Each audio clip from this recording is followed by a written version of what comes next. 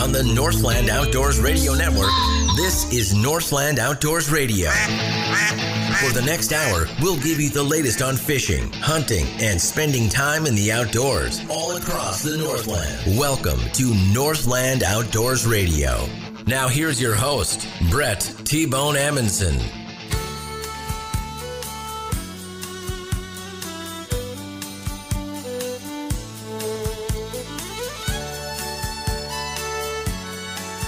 You can never go wrong with this song to open up any show. This could be a heavy metal show and they could play this song and we'd be like, oh, that's awesome. Amarillo by morning. George Strait is a good one. From San Antonio. Amarillo by morning. All right, welcome to the show. We got some great stuff for you today. We'll talk ducks with John Debney from Delta Waterfowl and recap the breeding duck numbers in North Dakota, Wisconsin, Minnesota. Plus, last week I spent some time up at Tazen Lake in the northwestern corner of Saskatchewan at Tazen Lake Lodge. The trip is unbelievable. Lots of big fish, incredible food, and a good time with some great people. Trevor Montgomery was my guide. He's also one of the owners up there, and he will join us to talk about how you could fish on Tazen Lake for a world record lake trout. These things are absolute monsters. Trevor joins us later in the show, but first, the Northland Outdoors staff, ladies and gentlemen. Greg Kaiser. Good morning. Brian Peterson. Hey, Brett. Becca Clemens. Hello, hello. What's up, guys? Just hanging. Good? Nothing much. Oh, good. Good. I'm glad to hear you guys all live Cricket. exciting lives. You guys will not believe the fish I caught on that trip to Tazen Lake. We'll save the real big fish stories for the TV show that will air in a couple of weeks. Northland Outdoors Television debuting this week. Right on. All right. On Fox Sports North. And also, if you're listening in North Dakota, we're on a number of stations across North Dakota. WDAY in Fargo, WDAZ in Grand Forks, and then KMCY and KBMY across the ABC network across North Dakota. So even some western Minnesota there. so you can find that schedule. That's at 10 a.m. Central on Sunday mornings in North Dakota and 9 a.m. Mountain Time. Or just check the list and the places there at northlandoutdoors.com on the Northland Outdoors television page. The lake trout fishing at Tazen Lake is crazy. Greg, as you know, there's a world record swimming in that lake. It's the land of the giants. I love seeing your pictures. Man, it is unreal, the fish that are in there. And we may or may not have just caught some big lake trout. You're going to have to watch the TV show to find out. That's what we call a tease in the business. Oh, okay. I was wondering what was going on. Stop with the teasing already. You're driving me crazy. The pike fishing was the best pike fishing I've ever been a part of. We were sight fishing all these fish, literally looking for the big fish and targeting them with two different presentations. We'd cast out with like a big mep spinner or a crankbait, bring these fish close to the boat, then switch to a finesse bait like a fly, and these big fish would go absolutely bonkers. I lost track of how many big pike over 40 inches that we caught while we were up there. And I've heard of, Greg, I've heard of good pike fishing when you fly in somewhere in Canada, but this was ridiculous. Have you done a fly-in, or have you guys ever done a fly-in pike trip at all? Oh, yeah. Doing one in August. Oh, you are? Mm-hmm. Very nice. Have you done one before, Brian? Nope, this will be the first. Greg, you've done them? I have. Have you got into some just crazy pike fishing? Oh, it's silly. It's silly. Absolutely. I got a few big ones myself. I was up a couple of years ago and actually had some big adventure. One of the fun parts of going on those trips is the remoteness and how on your own you actually are. We got caught in a storm. Oh, boy. And interestingly, my boy was being baptized on Sunday. Our flight was scheduled to come Saturday, and we were 40 miles across this monster of a lake, and we were actually trying to catch lake trout. And or I shouldn't say trying. We were fishing lake trout. And this storm popped up, and we had to run across this bay. It was like 30 miles across the big part of the lake, and the waves came up. And seriously, the hail and the lightning, I had my head between my legs and doing the proverbial kiss in my rear. I wasn't sure if we were going to make it. Saying a prayer coming across the lake, and man, we made it. We got back to camp, and the sun came out, and we thought, well, what better way to spend the afternoon? Let's go fishing. And we got all our rain gear off and went out, and man, I hit a big one, 47-incher. Got to watch it hit. After that storm, I wouldn't have bet that at all. But man, it's just, there's nothing like it, going up there and targeting those big fish. And And when you can watch, the first fish I caught, well, I shouldn't even say the first fish, the biggest fish, I caught 2 43.5-inch pike up there. The first one I caught, I spotted him. I brought my bait by him. I watched the entire process. You could see it, and this water was so clear. And I watched that fish turn, come up, and crush the bait. And then, I watched the entire fight. I watched the landing. I saw the fish from beginning to end. A big fish like that, and to be able to watch the entire process from beginning to end. The first 40-inch pike I caught came completely out of the water twice. Nice. Yeah, that's fun. Wow. Completely out of the water twice while I was bringing it in. It was fun. You guys ever been 20 yards away from a moose at 3:30 in the morning? Not knowingly. Multiple times. No. Yeah. That happened too while we were up there. And we were that far north where it stays light for so long. I think technically the sunset was 10:30 and sunrise was 3:50 or something like that. And we just happened to be there during the longest day of the year too. But overnight it didn't get dark. The sun would go down, but it wouldn't get completely dark out. And so we went out to take sunset photos one day. And we were walking through the woods. And you're in the middle of nowhere up there. And we'd already seen some moose and some moose calves and some other wildlife. And we're walking down the trail and we see some sign on the ground, some poop, simple that, and some tracks. And we're like, there's been moose in the area. Cool. And no sooner, I was with Lance Tang and our cameraman, no sooner had he said that I looked to my right and there's a cow moose standing 20 yards away from us. I'm like, whoa, God, moose! And we both carrying cameras with us on tripods. We're going to take pictures. You think we could get a picture of this moose at 20 yards, right? No. Moose took off running. I took a picture of it and realized I still had my camera on the timer setting. Oh, so whatever, 10 seconds later, it took a picture of an empty trail. That's where it was. The moose was 40 yards away. But that was a pretty cool experience. We also saw a duck out there swimming all by itself. I was out in the middle of the lake. So I wanted to see it because I'm a duck nerd. I just like to see ducks. So I was like, let's get closer to it and get a better look. And it looked like a coot. It was black. It was small. It had a weird bill on it. And the closer we got to it, I could see this hump and realized that that's a sea duck. That's a sea duck, in the middle of this lake. And granted, we were on a big lake, but this wasn't the sea. But got some pictures, zoomed in on it, realized it was a surf scoter. First time I'd seen a surf scoter out in the wild, so I thought that was pretty cool. And after doing a little bit of research, I realized the surf scoters are called skunk heads, or skunk-headed coot. That's what they call them, because they're black and they've got a white patch on the back and a white patch on the front. But the skunk-headed coot, and as it was trying to fly, it was running along the top of the water the body shape was exactly like a coot. So the name, I think, is pretty fitting. And you guys want to know what else? Sure. What? More than you ever wanted to know about Sea ducks. More than you ever wanted to know about sea ducks. more than you ever wanted to know about. Question number 1. Surf scoters are commonly found A, at the Pacific coast, B, the Atlantic coast, C, both, or D, wherever they can hang 10, dude. Wow, we have a D this week. There's a D because they're called surf scoters. Mm-hmm. Get it? Got it. Get it. Becca, what do you think? I'm going to go Atlantic Coast. Atlantic. Brian. I'm going to go with C. C, both coasts. Greg. I'll go Atlantic. Atlantic. The answer is both coasts. Actually, Brian, congratulations. That is also the same place. They can hang 10, dude. Right. Question. Wow. I was going to say C and D, but Because they're surf scoters. Get it? Question number 2. More than you ever wanted to know about sea ducks here on Northland Outdoors Radio. How old was the oldest surf scoter on record?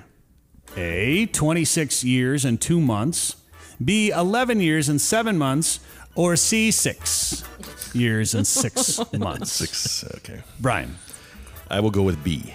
B, 11 years and 7 months. Greg. If they're anything like a coot, nobody shoots them, so I'm going to go with A. A, 26 years. Becca. I'm going to go with A as well.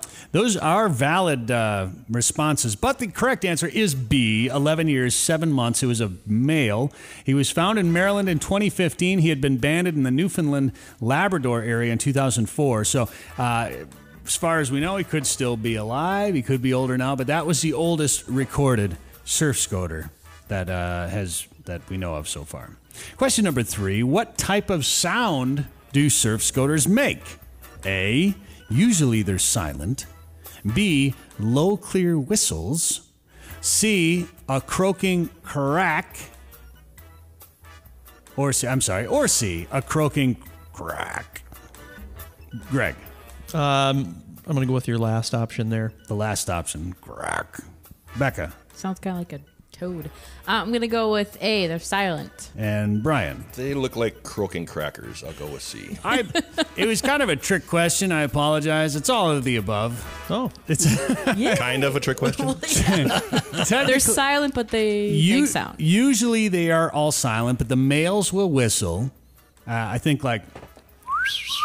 Yeah. I'm guessing. Oh, okay. And then the females apparently pretend to be throwing up, I guess. Cracking and croaking. I guess that's That's the like noises humans. that yeah. they make. So, question number 4. This scoter has been seen or shot in the Bemidji area in recent years. Is it A, the Velvet Scoter, B, the White Wing Scoter, or C, the Razor Scooter? The Razor Scooter. Becca. I was waiting for 6 to come in there. I'm going to go with the Velvet. The Velvet Scooter. Brian. I'm going to go with B. B, the White Wing Scoter. Greg. White Wing Scoter. The White Wing Scoter is the correct answer, ladies and gentlemen. You do see a few of them occasionally pass through some of the big lakes in central Minnesota. I know Matt Brewer has gotten a couple White Wing Scoters over the last few years, and you'll see them over on Lake Superior and things like that too, but just not very common. I did shoot a Razor Scooter one time, though. But I was feeling threatened. I don't know. Question number 5. Female white-winged scoters will abandon her brood after how many days? A, 21, B, 64, or C, 6? Brian. It's going to be 6 one of these days, but I'm going to go with A. A, 21. Greg. Brian's batting 1,000. I'll follow him. 21. And Becca. 64. 64. The answer is 21. The female will tend to her brood for up to 3 weeks and then abandon them, like, see ya, move out of the basement already. But the young will usually stay together for another 3 weeks after mom runs off and hangs out in, I don't know, Vegas for a couple of weeks or whatever she's doing. After about 21 days of incubating the eggs, neighboring females will start to behave aggressively towards other nesting females, resulting in confusion and mixing of broods. By the time she is done brooding, a female may be tending to as much as 40 offspring due to the mixing from these conflicts. So no wonder they leave after 3 weeks. Out of here. Like, I don't even know if you're mine. There's like 40 of you. I can't take this anymore. I'm out of here, man. Grunting and cracking and whistling. Yeah, exactly. And the guy's nowhere to be found. Yeah, he's out whistling somewhere else. Yeah. Exactly. I'm out of here. The rough life of a sea duck, always searching for calmer waters. Sounds like ducks on Devil's Lake last weekend, Brian. There would not have been any on the lake. The wind would have blown them right off. It was pretty windy over there. It was very windy. What was going on exactly? The 40th annual Chamber of Commerce Walleye Tournament. It's a great tournament. 114 boats showed up. And, you know, it does get windy in North Dakota, obviously. But this was, never. a little bit. Little breeze occasionally. But this was out of control. And they did get one day in, which was amazing. And it was a good day. A lot of fish were caught. And then they just called it before the start of the second day. And so the fishing was pretty good? Fishing was good. The winning team, they were the second to last team to enter, actually. Eric Hansen of Lisbon, North Dakota, and Virgil Nagowski of Gwinner, North Dakota. Combined, their 5 walleyes combined were just under 25 pounds, so a 5-pound average. And their largest was just over 5.5 pounds, so very consistent. That's good. Biggest fish taken was just over 7, I believe. So some nice fish. You didn't get to fish at all? I didn't fish. Most of the people in the tournament didn't get to fish much. Oh. I mean, it was a shortened first day, and then that was it. That is the tough thing about that lake. And I've never fished it in the summer. I'd like to get up there in the summer, but fishing it in the winter is nice because you don't have the big waves. But you get out there in the middle of that lake some days when that wind's blowing, and visibility is can be non-existent if the snow starts blowing Yeah, around. we fished there this winter too, and got there on a nasty. Maybe it's just me. It was a nasty day out there, all nasty, you. windy, cold day, and it was a nasty, windy, warm day this weekend. Great fishing there. The big walleyes. I think there was a new state record a couple of years ago, 14 or 16 pound walleye or something. I can't remember how big it was. And then they had the big pike. Oh, yeah. About a month or two back. And if you guys want to catch a state record, if you want your name to be in the record books, right now in Minnesota is the time to do it. There's brand new categories for catch and release fish. They finally came up with this. What a great idea, because nobody wants to kill these big trophy-sized fish, right? And that's the only way to get a state record. It was the only way to get a state record. So they've established new catch and release records. Now, you still can take your fish, put it on the wall, and get it weighed to get the other state record. But if you don't want to do that, you can take pictures and measure it and submit it for a catch and release record. They've got it for sturgeon, catfish, and muskie. And Becca? There's new records now that were set already for sturgeon and catfish. Is that Yeah. right? Tell me about the sturgeon. Yeah, there were two people. They were actually caught on the same day. At the beginning of May 8th, a lake sturgeon and a flathead were caught. And the sturgeon was caught on Rainy River by Cindy Poloski of Frazee, 62 inches, 7 7/8 inches with a 29-inch girth. Wow.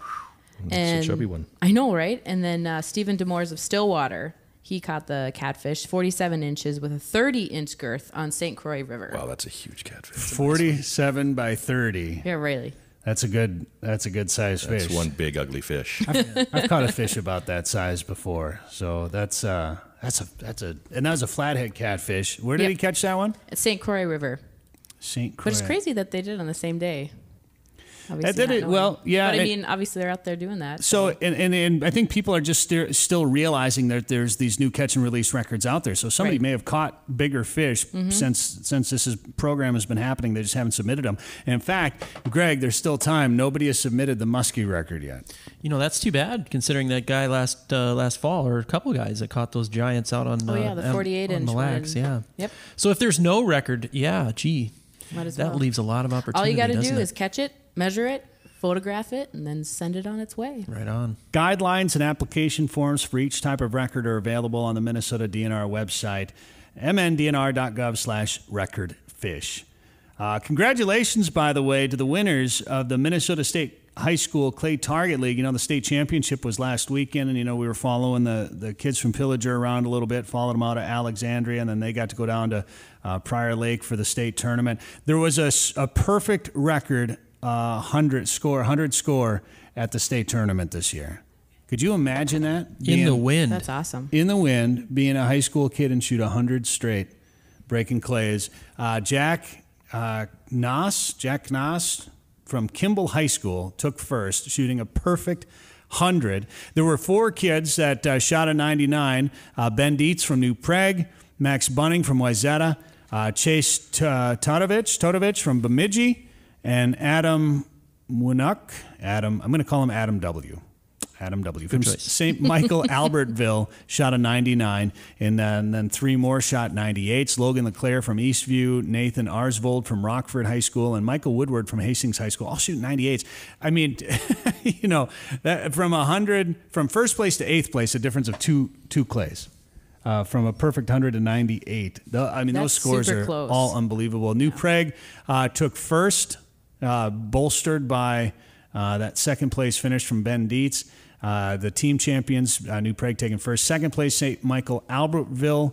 And third place, Bemidji High School. So congratulations to all those kids shooting at the state tournament. And North Dakota had their state tournament as well, Becca? Yes, they did. Grand Forks Central High School won first place on June 18th. More than 400 students represented 23 high schools. 23 high schools. That's so crazy. How many schools? North Dakota, especially. Oh, yeah, Nice, exactly. Small state. Right. A sophomore from North Dakota Central, Brian Hansen, he scored 99 out of 100. That's and he great. won the High Gun Overall Award, which helped his team win. And they only were divided by 3 points from Devil's Lake. So Mm-hmm. he helped out his team. That was pretty awesome. Well, congratulations to. So Devil's Lake took second? I think they might have taken second. Yeah. Well, congratulations to those shooters from Devil's Lake, and of course Grand Forks Central for winning state in North Dakota. Running afoul of the law. All right, ladies and gentlemen. Afoul of the law. True or false? Gary Forsberg of Pelican Rapids investigated a parked car on a WPA, or a waterfowl production area. That car was seen there several times, and they were suspecting that someone was either illegally training their dog or possibly growing marijuana. So they checked it out. They investigated. Turns out someone was just sunbathing. No. Wow. No violation. Well, that's not fun at all. Just the naked truth. Is that true or false, Greg? True. That is a true story, and that's the way it was written. This is from the Minnesota Conservation Officer's report. That's the way it was written. No violation, just the naked truth. Oh, my God. That's awesome. All right. CO Angie Warren of Detroit Lakes assisted the sheriff's office after an individual backed his truck partially into a lake to wash it.